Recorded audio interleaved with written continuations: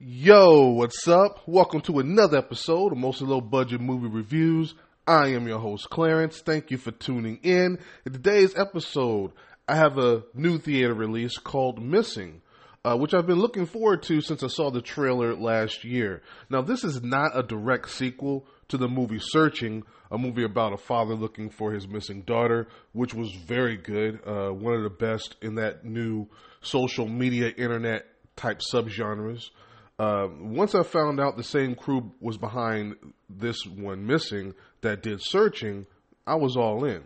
However, I wasn't sure if they had another story that could follow up that first movie.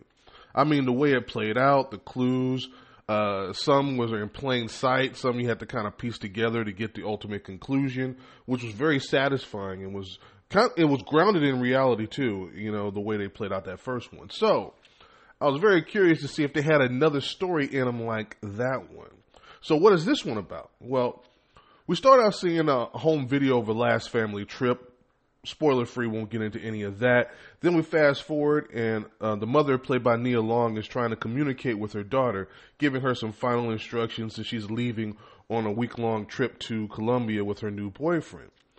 Once she leaves, her daughter, June, does what any teenager would do, spent the week partying.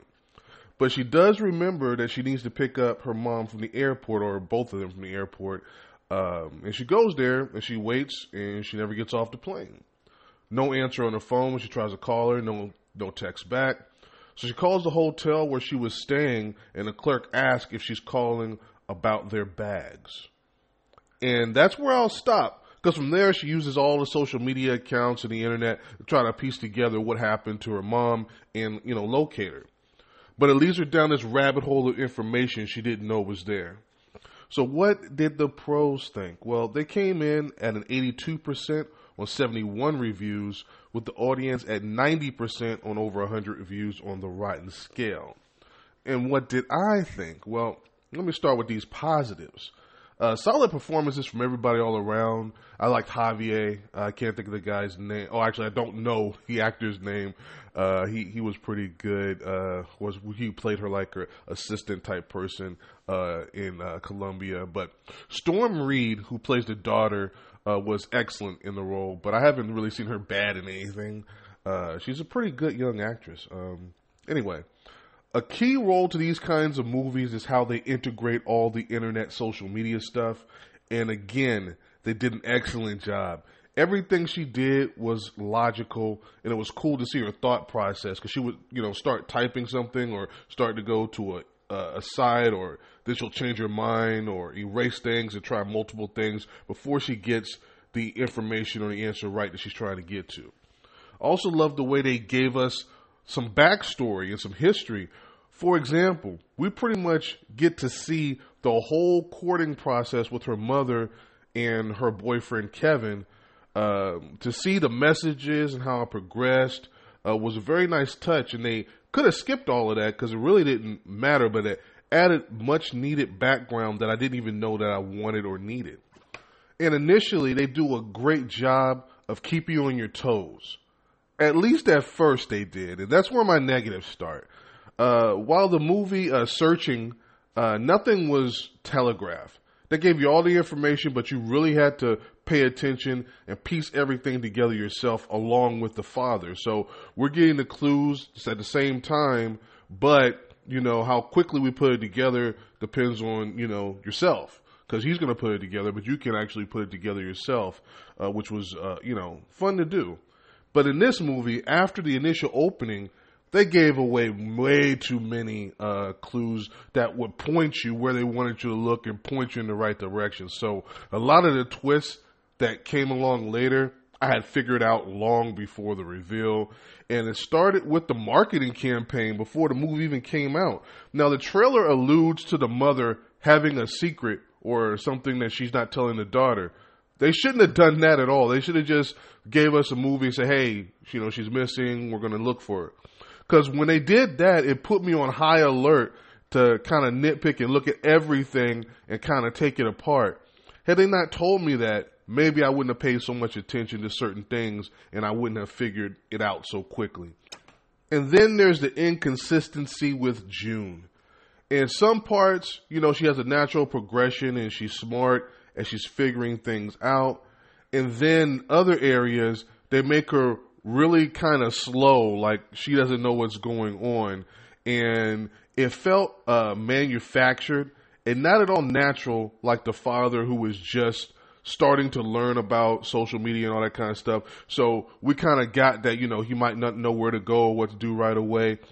She, you know, is very social media savvy and things like that. And so certain things she should have just had a natural progression to go to, and they stretched it out. I don't know if they did it, you know, to make the story longer or what, but, you know, they didn't really do that. So, like, one example, she's trying to figure out a password, and it's painfully obvious what the password is because it's her mother's password.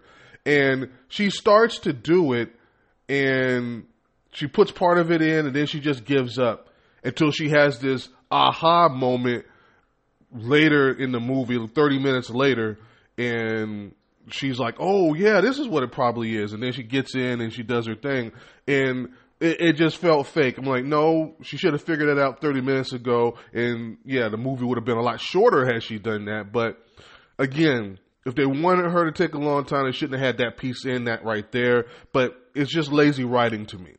And finally, they go way too far with the twist and how it plays out.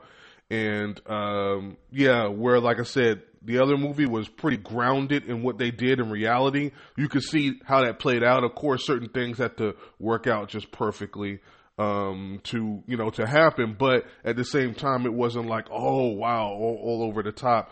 There were certain things in here that was just over the top that you know, shouldn't happen or couldn't happen. But I don't want to beat this movie up too much. Let me bottom line this one for you. Did I enjoy it? And yes, I did enjoy it. This, you know, was a good movie.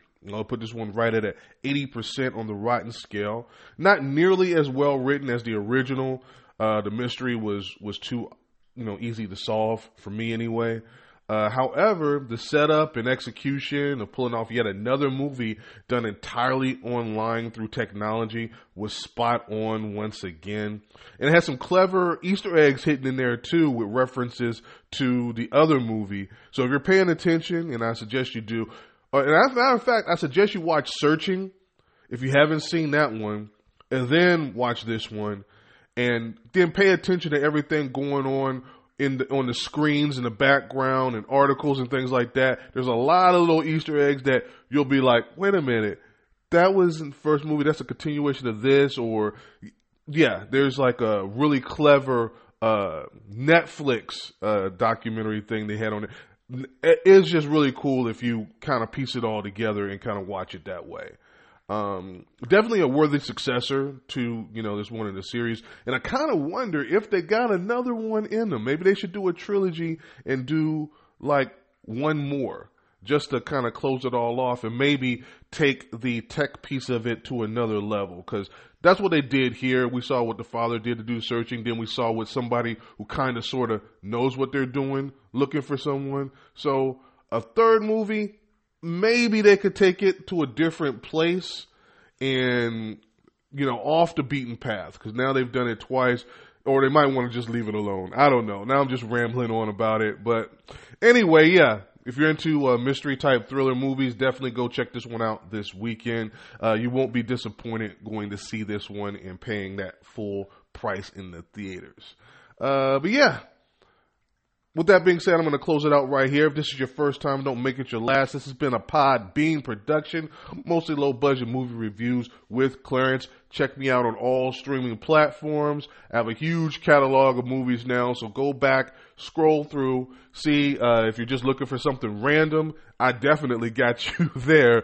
But if you're looking for some of the bigger name titles, I don't do them all, but if you're looking for some of the big name titles, I do a lot of them, and you can just scroll back and check them out and see if they're in my catalog. And of course, you can always contact me on my social media stuff and make a suggestion or make a request, and I will definitely try to get to it. Like this weekend, I'm probably gonna get to a request that I've had cooking for a minute, and it's in my most disturbing movie category. I just haven't had a chance to sit down and watch it because I saw it was like a foreign type movie, so I don't know if there's a bunch of subtitles I gotta read or pay attention or what. But I think this weekend I'll have time to sit down and dive into that. But yeah, definitely come back again if you want to know what that movie was, or, just in general, come back again. But anyway, thank you for the support. I appreciate it, and I will see you guys next time. Peace.